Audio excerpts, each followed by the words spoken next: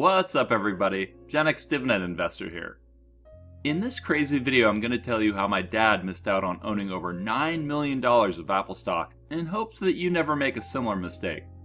So if you appreciate videos like this, then please hit the thumbs up button, subscribe if you haven't yet, and click that bell notification. Apple, one of the most valuable and recognizable brands in the world. My entire family has iPhones, plus we have Apple Music and Apple Storage, and we have multiple Macs.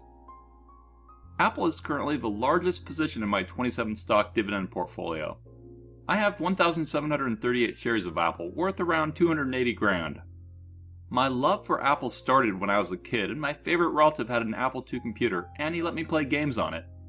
The first computer I ever owned was actually a Commodore 64, but I eventually got an Apple in middle school. I spent hours upon hours gaming and programming on it. I used to piss off my dad because he'd hear me clacking away on my computer, and he'd complain that I was wasting my time. In fact, I'd annoy my whole family because I'd tie up our only phone line using my modem as I tried to hack into various servers around the world just to see if I could, or because I was downloading games. I was a naughty kitten. But it was because of my love of Apple computers and programming that I ended up graduating from Carnegie Mellon with a degree in computer science. My first job out of college when I was 21 was as a programmer at a small company. One coworker I liked told me I should start investing, and various programmers I went to lunch with loved to talk about investing and their portfolios. So I started investing, but I didn't invest in Apple directly, but did go with Microsoft, probably because my coworkers talked about it the most. Those days your research was done by word of mouth or by talking to professionals or from the newspaper or the library. Unfortunately, my love affair with Apple had waned in college. I wasn't a fan of the Mac because it was so closed off compared to PCs, and I was forced to use Macs in my freshman programming class, and I thought they were computers for people who didn't know how to use computers. Basically, their user-friendly nature seemed overly restrictive to me. It's kind of like how the iPhone now is more closed off than an Android phone, which is ironically something I came to appreciate about Apple's design the older I got. Anyways, Apple had been a pretty crappy stock for a long time. In the 80s it was at a split-adjusted price of around 49 cents, and in 2003 it was down to a split-adjusted price of 24 cents. Imagine owning a stock for almost 20 years and it being down over 50%. Which brings me to my dad. He had told me multiple times that the stock market was like gambling, and that he felt it was just way too stressful for him. So, since he wasn't a fan of stocks, I didn't tell him when I started investing in the markets, even though indirectly it was my dad that enabled my passion for dividends. What I mean is that my dad always said that saving money was important, and he took me to our local Wells Fargo when I was 7 or so to open up a checking account for me. And that's when he taught me about the magic of interest and how if you put your money into a bank, they would pay you money. That concept literally blew my mind as a kid. I remember saying, "You mean they pay you money and you don't have to do anything for it?" Amazing. Now, I was the kid who mowed lawns for money. I never really had an allowance. I remember blasting my neon yellow Sony Walkman in my headset as I mowed lawns, telling myself that once I had a real job, I'd never mow a lawn again, and that I'd pay someone to do it for me. For you people who don't know what a Walkman is, think of it as an iPod Nano MP3 player. Oh wait. For you people that don't know what an iPod Nano is, just think of it as a smaller iPhone that only plays music. Okay, so when I later learned that dividends were basically like a bank's savings account interest, only better, I fell in love. Anyways, my dad has always been super private about his finances, and to this day he won't talk about the specifics of his money. He's always complained a lot about his finances and whenever he had to spend money, probably because I pestered him too much asking for toys and crap. But the fact that he was always stressed out about finances is probably part of the reason why I set a goal to retire in my 40s when I was just 21. I didn't want a future where I was old and still worried about money. Thus, I was pretty excited when I finally achieved my FIRE goal a couple years ago because of my dividends. As the years went on, I've talked a bit more to my dad about stocks, and specifically about my dividend strategy. Even though I've explained the concepts multiple times, he still has a hard time grasping how dividends work. I've offered to help him learn about stocks, but he's not interested. Why? Well, this is the story. We were recently chatting on our iPhones, and he was talking about how amazing he thought his Apple iPhone was. And that's when he opened up and told me that he actually had invested $10,000 into Apple stock in the mid-90s. For reference, $10,000 back then is like $18,000 now, when accounting for inflation. It was the first and apparently only time he ever invested in the stock market. He went with Apple because he saw how addicted I was using my computer, and he figured computers would get even more popular in time. Now, he couldn't remember the exact date he got in, but he guessed it was around 1995 or 1996. If you look at SplitHistory.com, you can see that Apple split 2-for-1 in 2000, another 2-for-1 in 2005, 7-for-1 in 2014, and 4-for-1 in 2020. What that means is that each share that he bought in the 90s would have turned into 112 shares now. And it means Apple was around $21.28 split adjusted when he bought it, which means he was able to buy 470 shares back then with his 10 grand. Then for the next year, Apple traded down. By 1997, it was down to the equivalent of $13 before all the splits happened, i.e. about 12 cents at the time, so his $10,000 investment was only worth around 6 grand. And that's why he was so stressed. Here he is in his first foray into the markets, and he was down 40% in a year. The whole thing was understandably too stressful for him and he sold out. Now, had he held on to his Apple shares until now, those 470 shares would have turned into over 52,000 shares, which would now be worth almost $9 million. Imagine that. Even with Apple's incredibly low current yield, had he just held on to the shares until now, they could be giving him around $46,000 a year of dividends, even though they didn't have a dividend when he bought it. $46K a year is more than he spends on his annual expenses. But unfortunately, no, to this day my dad owns 0 stocks. He never put any money into a 401k, so he doesn't own any ETFs or mutual funds. Sad panda. Now, before we talk about some lessons you can learn from him, let's look at why I was too much of an idiot to buy into Apple sooner than I did. So until the iPhone came out, Apple products no longer excited me. I mean, their iPod that came out in 2001 was neat and all, and it was a product made under the direct supervision of Steve Jobs. In fact, it's rumored that Jobs is said to have dropped a prototype iPod into a fish tank in front of his engineers to show them that bubbles came from the little device underwater, which meant that there was empty space in it, and he wanted them to make it even more compact and small. Fun fact, it was named iPod because it reminded them of the pod-shaped bay doors from the spaceship in the movie 2001: A Space Odyssey. But beyond their iPod, nothing else they produced seemed very exciting to me, until their iPhone came out right around the time of the big financial crash in 07-08. A crash that rattled us investors because it was the first time I heard people talking about worldwide recessions and even depressions. Lots of fear was out there with people saying that it could get so bad that you might not be able to withdraw cash from your checking account. I knew someone who lost their house in foreclosure, and to this day, almost 15 years later, they're still renting, though they want to buy again at some point. That was a time in my life where I was crazy busy at work, and I didn't give Apple stock its due as it started to run. A few years went by and I almost started a position in 2013 after it fell by over a third, but I made the mistake of waiting for it to drop even more. Big mistake. Huge. I remember I used to have conversations with a professional stock buddy of mine. We kept asking each other how could Apple keep running. Like when it hit $100 in 2014, which is equivalent to $25 now since they did a 4-for-1 split recently, I remember being on my iPhone with that friend, and we both felt it was still too expensive, and neither of us could bring ourselves to jump in. So I kept sitting on the sidelines like a noob watching it run up. In September of 2018, Apple was at $224 a share, which is $56 now. I still couldn't bring myself to invest at what I calculated was too expensive, but I said I'd get in on the next big dip. Then negative news started coming out about Apple. They missed some earnings and that spooked people to sell. Plus, Apple management came out and said that they were no longer going to release iPhone unit sales numbers during their quarterly earnings reports, breaking from what they had been doing all along. And since we believed iPhone sales were declining, it was a huge red flag, and so the stock sell-off got worse.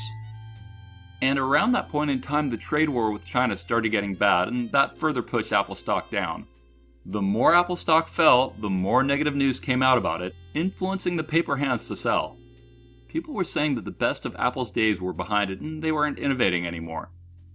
That being said, Apple was innovating their M1 processing chip and they were releasing improvements in their flagship smartphone.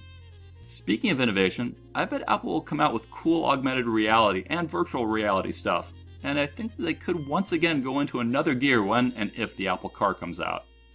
Regardless, all that fear and doubt pushed down the stock even more. In 3 months, Apple fell from $224 a share down to $148 a share, which is equivalent to $37 now. Think about that. Apple dropped over 33% in about 3 months. Yeah, Apple. I finally decided to correct my sins of the past, so I sold out of some other stocks I had, and between that and some cash on the side, I finally established my Apple position at $39 a share, adjusted to today's splits, and I dropped around 65 grand into it. Now, I'm sure where you're sitting you're saying that must have been the easiest buy of my life. You'd be wrong. When all you hear is negative news and you see a stock falling like a rock, it's easy to second guess yourself. I mean, what if Apple was past its prime? What if the iPhone was losing out to all these new Chinese smartphones? What if Jobs was the magic at Apple, and without him they wouldn't grow as much? Beyond all that negative reinforcement, I tend not to sit in a lot of cash, so I had to feel bullish enough to sell something I already had in order to get into Apple. Thus, it honestly was one of my harder buys, even though I loved Apple. But I did it, even though I never expected Apple to run up as fast as it did. In around 3 years, I'm up over 320% in Apple. Insanity. So let's talk about what we can learn from my dad's experience and my experience, starting with my dad. Now, the reality that my dad faced at the time he bought was that he didn't have easy access to information like we do these days. I mean, he basically got in Apple on a hunch, which is rarely a smart thing to do without actually researching, thus that's the first lesson. You've got to do more than just think something is good. Spend some time researching the company. Understand its financial trends. Are they growing their sales, aka revenue, aka top line? Are their net earnings growing, aka net profits, aka bottom line? What about their cash flow trends or their debt trends? What sort of market are they in? How long have they been relevant? What are their competitors doing? How much of their dividend is covered and how is it growing, etc., etc. Research, don't just press buy.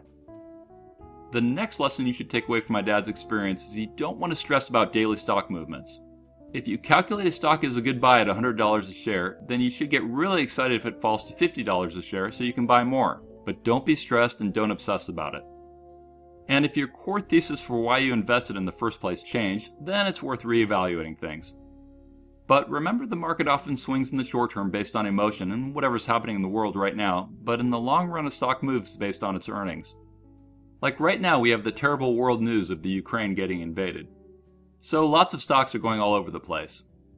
Here's a chart I found showing various geopolitical events and how the stock market has reacted. Like when North Korea invaded South Korea in 1950, the S&P 500 fell 5.4% in one day, and it fell around 13% from its peak. Then it hit its bottom in 23 days, and it took 307 days to recover. Or Iraq's invasion of Kuwait in 1990.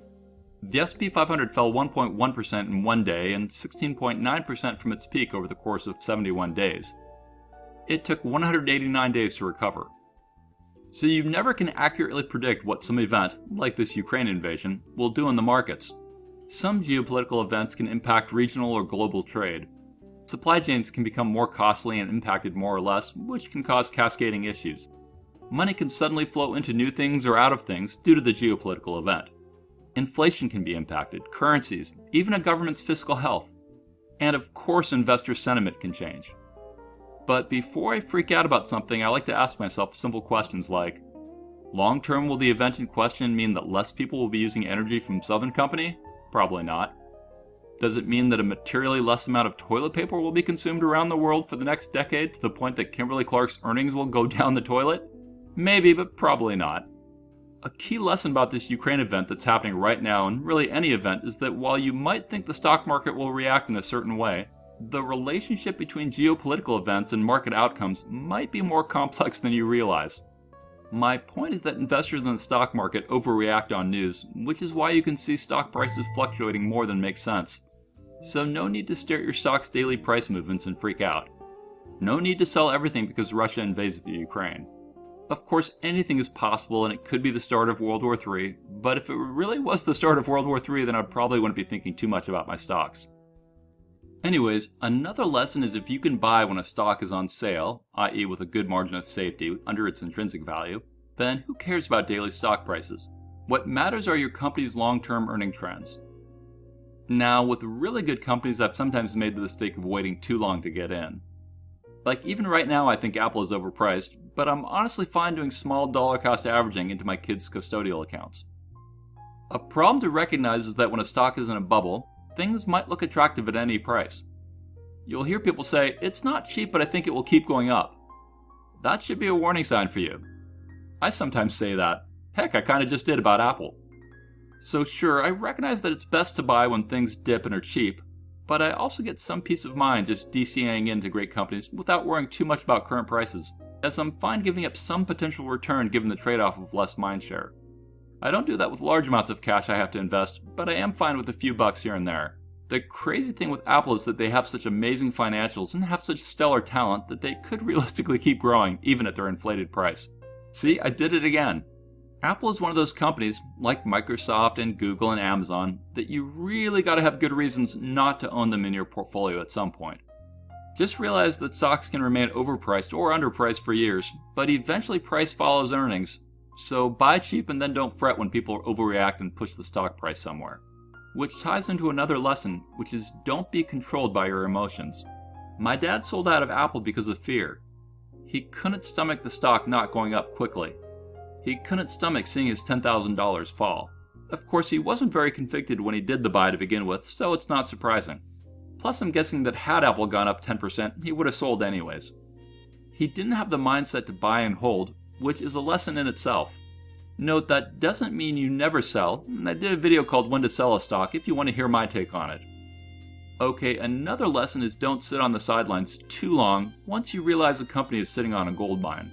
Like, I realized that the iPhone was awesome, and after seeing their financial trends I should have acted quickly, but I didn't. Another lesson is that everything eventually has big pullbacks, even good stuff like Apple. Yes, it can run for a long time, but eventually there are corrections. What really matters is buying under its intrinsic value. So this isn't about timing the market as much as buying with a margin of safety. Thus, the lesson is about being patient and buying intelligently. However, too much patience might also be a case of you miscalculating things, or perhaps of your own analysis paralysis. Okay, another lesson we can learn from my dad is don't put all your investments into one stock. If you're not sure how many stocks you should have in your dividend portfolio, then I recommend you watch my video called How Many Stocks Should You Own? Generally speaking, you want to build up a diverse portfolio of stocks, or you can just go with an inexpensive broad market ETF like VTI or VOO, or you can do both. But don't put all your eggs in one stock's basket. Sure, you can call it right and you can make out big, but in my experience, a strategy which works out more often is making lots of little bets on multiple stocks rather than one big bet on one stock. Aim for hitting singles instead of home runs. Doing that will still probably get you a home run now and then, kind of like I have with Apple, and the investors that only focus on home runs often just keep striking out. Okay, another lesson I take away from all this is that dividend investing is less stressful than investing in stocks that don't have dividends. I mean, if in order to make cash you have to buy low and sell high, then things can become more stressful for you if prices drop. Us buy and hold dividend investors keep getting our cash flow regardless of stock price, so we often can feel less stress. I see more examples of freakout from non-dividend investors when there are market pullbacks, probably because they are worrying that they might have to sell at lower prices than they hoped if they need some cash flow or if they panic out of their position. That's not always the case, as you can have diamond hand buy and hold non-dividend stock investors, it just doesn't seem to be as common. Dividend investors are like the tortoise, not the hare. We just mosey along, moving slowly but surely. Our dividend portfolio just keeps growing happily. Speaking of portfolios, M1 Brokerage has a promotion running for a free $50 cash bonus for new users. The way it works is you click on my M1 referral link in the description of this video, and then either open a brokerage account and fund it with $100, or open a retirement account and fund it with $500. Then you need to keep your money inside the new account for 30 days from the date of deposit to get the free referral cash. Make sure to check the details before you sign up to see what they're offering when you watch this video. Okay, now I'd like to shout out my latest Patreon aristocrats who have signed up since my last video. So thank you Callie St. Louis fan, and thank you Draconian Star.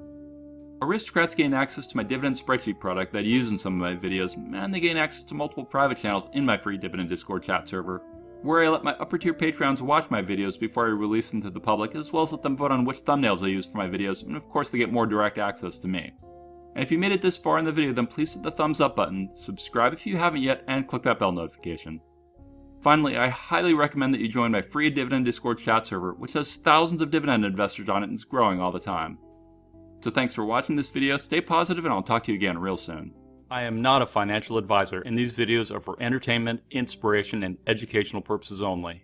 Investing of any kind involves risk. I am only sharing my opinion with no guarantee of gains or losses on investments.